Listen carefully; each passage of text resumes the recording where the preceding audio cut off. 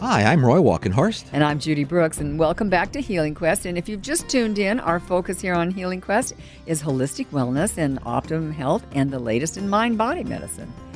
Now, every 40 seconds, someone in the U.S. has a stroke, which is an interruption of blood supply to the brain. And when that happens, brain tissue is deprived of oxygen and nutrients, and within minutes, brain cells begin to die. In fact, every 4 minutes, someone in the U.S. dies of a stroke. Well, our next guest today is a distinguished cardiologist who wants to change that. Dr. Joshua Yamamoto has written a just-released book, and the title gives us a pretty good idea of his attitude about this issue. The book is called, quote, You Can Prevent a Stroke. Dr. Yamamoto is joining us now by phone from Washington, D.C. to discuss how we can live up to the title of his book. Dr. Yamamoto, welcome to Healing Quest. Roy, it's a pleasure to be here. Hi, great to have you on the show today. Let's just jump right in here. I know the Federal Centers for Disease Control and Prevention say up to 80% of strokes could be prevented. Are they right? I think that's right. In our world, when somebody has a stroke, we often think to ourselves, my goodness, who allowed that to happen? And too often we look at strokes as just these random and tragic things, and they're always tragic, but they're never random. These are things we can see and we can predict, and there are things we can do to prevent a stroke. That's first of all very encouraging. So Healing Quest is really focused on natural health. Is it possible to prevent a stroke without involving synthetic pharmaceutical drugs? Well, the question about what can we do to prevent a stroke, we often say there are always pills and there are procedures, and there's clearly personal effort, what I like to think of as the P's of medicine. Mm-hmm. And personal effort is terribly important, but we have to realize that age is a variable that we can't ever ignore. And none of us are immune from aging. And we all age at different rates and at different tempos. And what we do for our personal choices can clearly retard, delay, and protect us from the aging process. But at a certain point, we have to acknowledge that we're dealt a genetic hand. We can't change that, but we can work on how we play those cards. And we have to realize that even an Olympic athlete will age. So at a certain point, maybe that point is when you're 60, 70, 80, 90, or 100, we like to ask the questions, how am I doing? What is my health? And what can I do to prevent a stroke? And sometimes medications are helpful, but we never want to disregard the things that we can do for ourselves. And what are some of those things that we can do for ourselves? Well, I like to think of what are the questions we need to ask to know what we can do for ourselves. And the questions are really, how am I aging? What is the health of my heart? What are the health of my arteries? And what rhythms do I have? Because those are the things that lead us to have a stroke.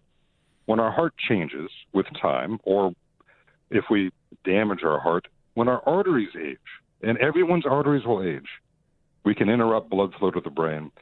And when our heart starts to beat in a slower or more irregular way, which is inevitable when we get old enough, that too can lead to a stroke. But we have a lot of things we can do to keep the heart healthy and to keep our arteries healthy. Fitness, far and away, is the most important thing that we can do to maintain the health of our heart and arteries. And we always talk about how diet plays a role, but I think a better way of thinking of it is, how is my nutrition matching my genetics? Because in the world of cardiovascular medicine, we now talk about cardiometabolics. Are we eating things that are not working for us? And is that leading to accelerated vascular aging? Do we have more plaque than we need? Do we have higher pressure? If our blood pressure is higher, that overworks the heart changes, we have irregular heartbeats, and that's all the precursors to what leads to a stroke.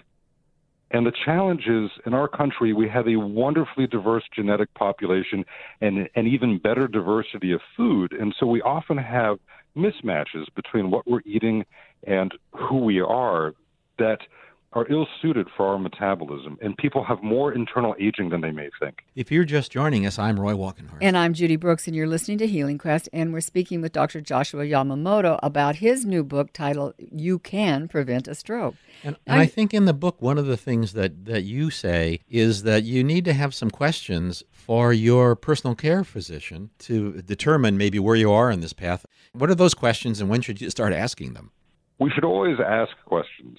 I have kids, and they're getting bigger, but when we take our kids to the doctors, we ask our doctor, are we meeting our age-appropriate milestones, and what are the health of my kids, and what can I be doing to keep my kids healthy? And really, those basic questions never change in our life. The answers change as we get older. If you look at your own family, hey, grandma had a stroke, dad had a stroke, mom had a heart attack. If my dad had a heart attack at 60, which he did, you better believe I back up the clock 10 to 15 years before that and start asking aggressively, well, what is my health and how do I know? And so we think about everybody when they get into their, say, 50s or 60s as approaching our second adolescence. We think of adolescence as a time of age-related, predictable, natural biologic changes. And you know what? We do this again, not just when we're teenagers, but when we get older. And our arteries and our hearts and our heart's rhythms all naturally start to change simply because we're older. And so if you're 50, 60, 65, 70, 75, we really need to be asking those questions. What is the health of my heart? And what are the health of my arteries and my rhythms? And how do I know? Well, what symptoms of a stroke should we all be on the lookout for? Wondering about the symptoms of strokes really brings up what I think is a very, very important point. And that is our symptoms, in general, in no way predict our risks. Doctors of my generation were by and large taught to fix things that are broken. And the trouble is, if we wait to do that, by the time you have symptoms of a stroke, to be honest, it's fundamentally too late. Mm-hmm. And so if you damage your brain, which is what a stroke is, it's brain damage. It could be, the symptom could be anything related to any part of the brain that was damaged.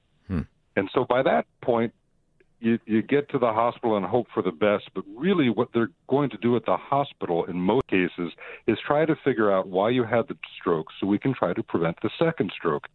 Mm-hmm. But what we're really trying to do is teach everyone you can prevent the first stroke. Mm-hmm. Yeah. And the very, very important point is that nobody has symptoms before their first stroke, and that's the one you want to prevent. That's the one we should focus on. And I guess that's the beauty of your book, because it helps us all see what we can do and what we should be focused on to prevent the first one from happening. So, Dr. Yamamoto, thank you very much. It's been a great pleasure to talk to you. We've been talking with Dr. Joshua Yamamoto about his new book, You Can Prevent a Stroke. I'm assuming that book is available online and in some major bookstore chains around the country. Am I right about that? Yeah, absolutely. The book is available wherever books are sold. That is, we all give our credit to Jeff Bezos and get everything on Amazon, but you can get it from any bookstore. Great. Thank you. I wish we had a little more time here, but it's always good to just remind people that if you're doing good things for your body, you have a chance of preventing bad things happening, right? That's absolutely the case. We call it being kind to our future self. Oh, I like that. Being kind to our future self. Well, thank you so much for joining us today, and good luck with the book. I hope that you come to the top of Amazon's list. Exactly. It's my pleasure. Thank you so much for having me. Take care. Bye-bye.